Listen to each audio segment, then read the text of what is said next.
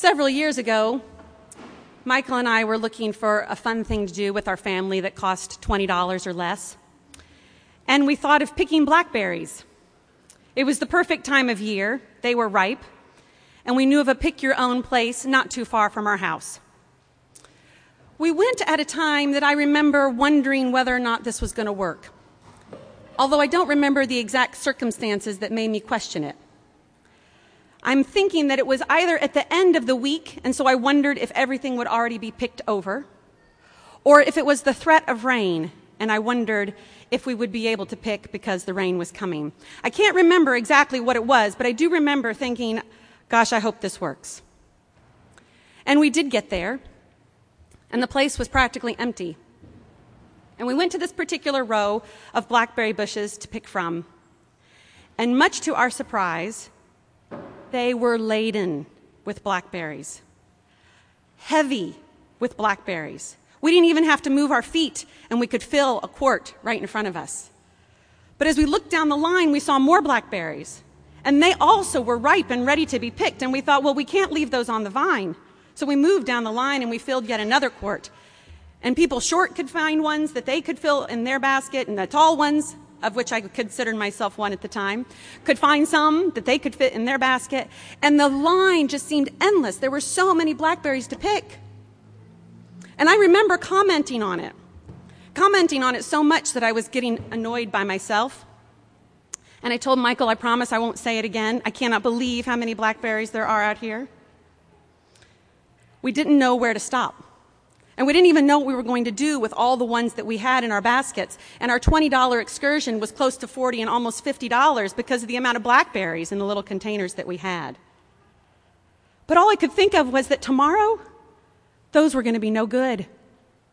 In just about 24 hours, they would fall to the ground or be picked by birds or eaten by insects, and no one would get to enjoy them.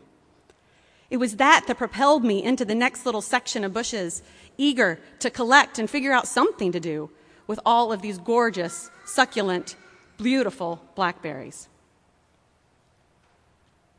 This story is the one that comes to my mind when I read today's gospel lesson. The harvest is plentiful, but the laborers are few. If God looks out into this world and sees a ripe and abundant harvest, what might it look like? And if he is charging us to go out and to do the work that he has given us to do, what might that look like? One thing that you and I know well is that as we grow up, we need to establish security for ourselves and those we love. We do this by getting a good education, by nurturing our relationships and our connections, by finding a job that pays us what we need to cover our expenses, and establishing some sort of safety net for when the unexpected happens. And we all know it most certainly will. This is the wisdom of the world. And if we disregard it, we do so at our own peril. However,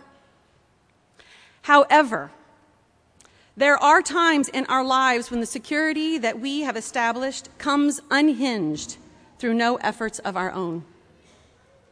Education costs are insurmountable. Relationships end through death or neglect or abandonment. The job market is in crisis. The cost of living goes up. And perhaps we find that the safety net that we established is not big enough to handle the unexpected. It is times like these that we are then heavy from the weight of our concerns. Like a plump fruit on a vine, we sense that our burdens are pulling us from our life source. And we realize that the means toward having a life of fulfillment is actually beyond our control to some extent. And where we do have some control, we realize that all the hard work and determination wasn't enough. Still, more is required. This is what we call the rat race. Always hurrying toward more in an effort to silence our very real fear that we will lose what we have. Well, the only way to receive the peace and security that we long for is to give up our certainty that it can be found in the ways of the world. We must be willing to believe and trust that there is another means by which the security and peace we long for can be met. Indeed, the good news is there is another means through which the peace we long for can be met. We remember this every time we come together here as followers of Christ. This peace is unique among other religions because it comes through a relationship with Christ. It is the companionship of Christ that gives us the peace that passes understanding. It is the companionship of Christ that gives us the peace that we need, the security that goes beyond a bank account or good health. It is the companionship of Christ that assures us that the injustices that we witness in this world will not overwhelm us. Today, we welcome into this relationship, through the sacrament of baptism, Owen and Connor. Their parents want for them, from the very beginning of their lives, they're only 1 and 2 months old, they want for them a relationship with Christ. They want for these boys to not ever remember being without. That even as they get a good education, even as they nurture the relationships that will nurture them throughout their lives, even as they work hard to get a good job and dedicate themselves to the discipline of saving for a rainy day, even when they do that, that their security is ultimately in Christ.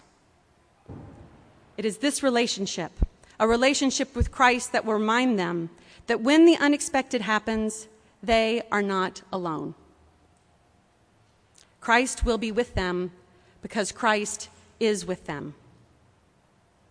As Marcus Borg says in his book, The Heart of Christianity, we are constituted by our relationships. They shape and form us. Indeed, our relationship with Christ shapes and forms us. Yesterday, we were at the wedding of Leah. Any 8 o'clocker knows that she's the one with red hair that sits over by the pillar. She's also a new member of this church, and you'll see her face if you go into North Hall on the board. She and Chris were married yesterday, and I have to say, I heard some of the best toasts ever given at a wedding reception. And I want to tell you of one of those now. When Chris, the groom, when his stepfather, who has been his stepfather since when he was in single digits, stood up to offer a toast, he said to Chris, among some other things, he said, "I am proud of who you are, but I also want to thank you for making me who I am. It's because of my relationship with you over all these years that I have become the person that I am today." Who can't raise a glass to that? This is what happens when we are in relationship with God in Christ. We become new. And look at who we get to become with God's help. With God's help, we can become people who take a stand against evil and renounce its presence in the world. With God's help, we can become people who grow into Christ's likeness so that the brokenhearted can be bound up and those that are in captivity know freedom. With God's help, we can become agents of justice and peace in the world, putting all that we are and all that we have in service to God.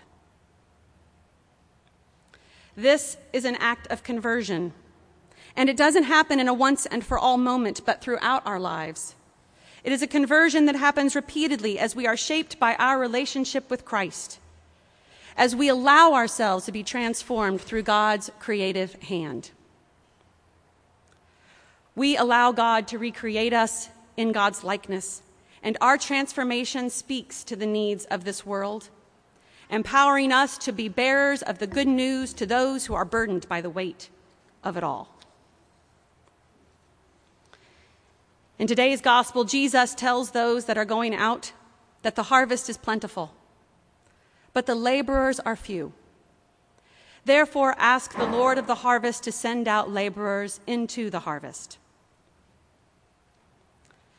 Following with my metaphor, people, like those blackberries, are hanging on the vine and by the weight of their lives are barely holding on.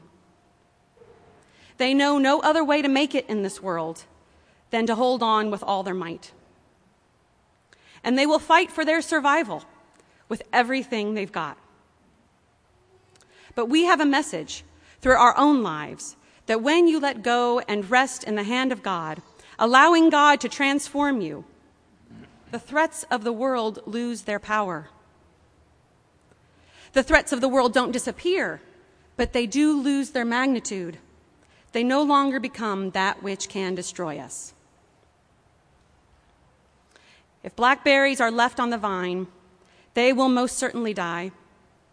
Their life cycle is such that they will fall to the earth, rotting from their own fullness. But when they are harvested, their lives are transformed into a new way of being. May we, as followers of Christ, allow ourselves to be transformed in the palm of the Creator, made new by the one who made us, a new creation that can only happen through relationship with God in Christ.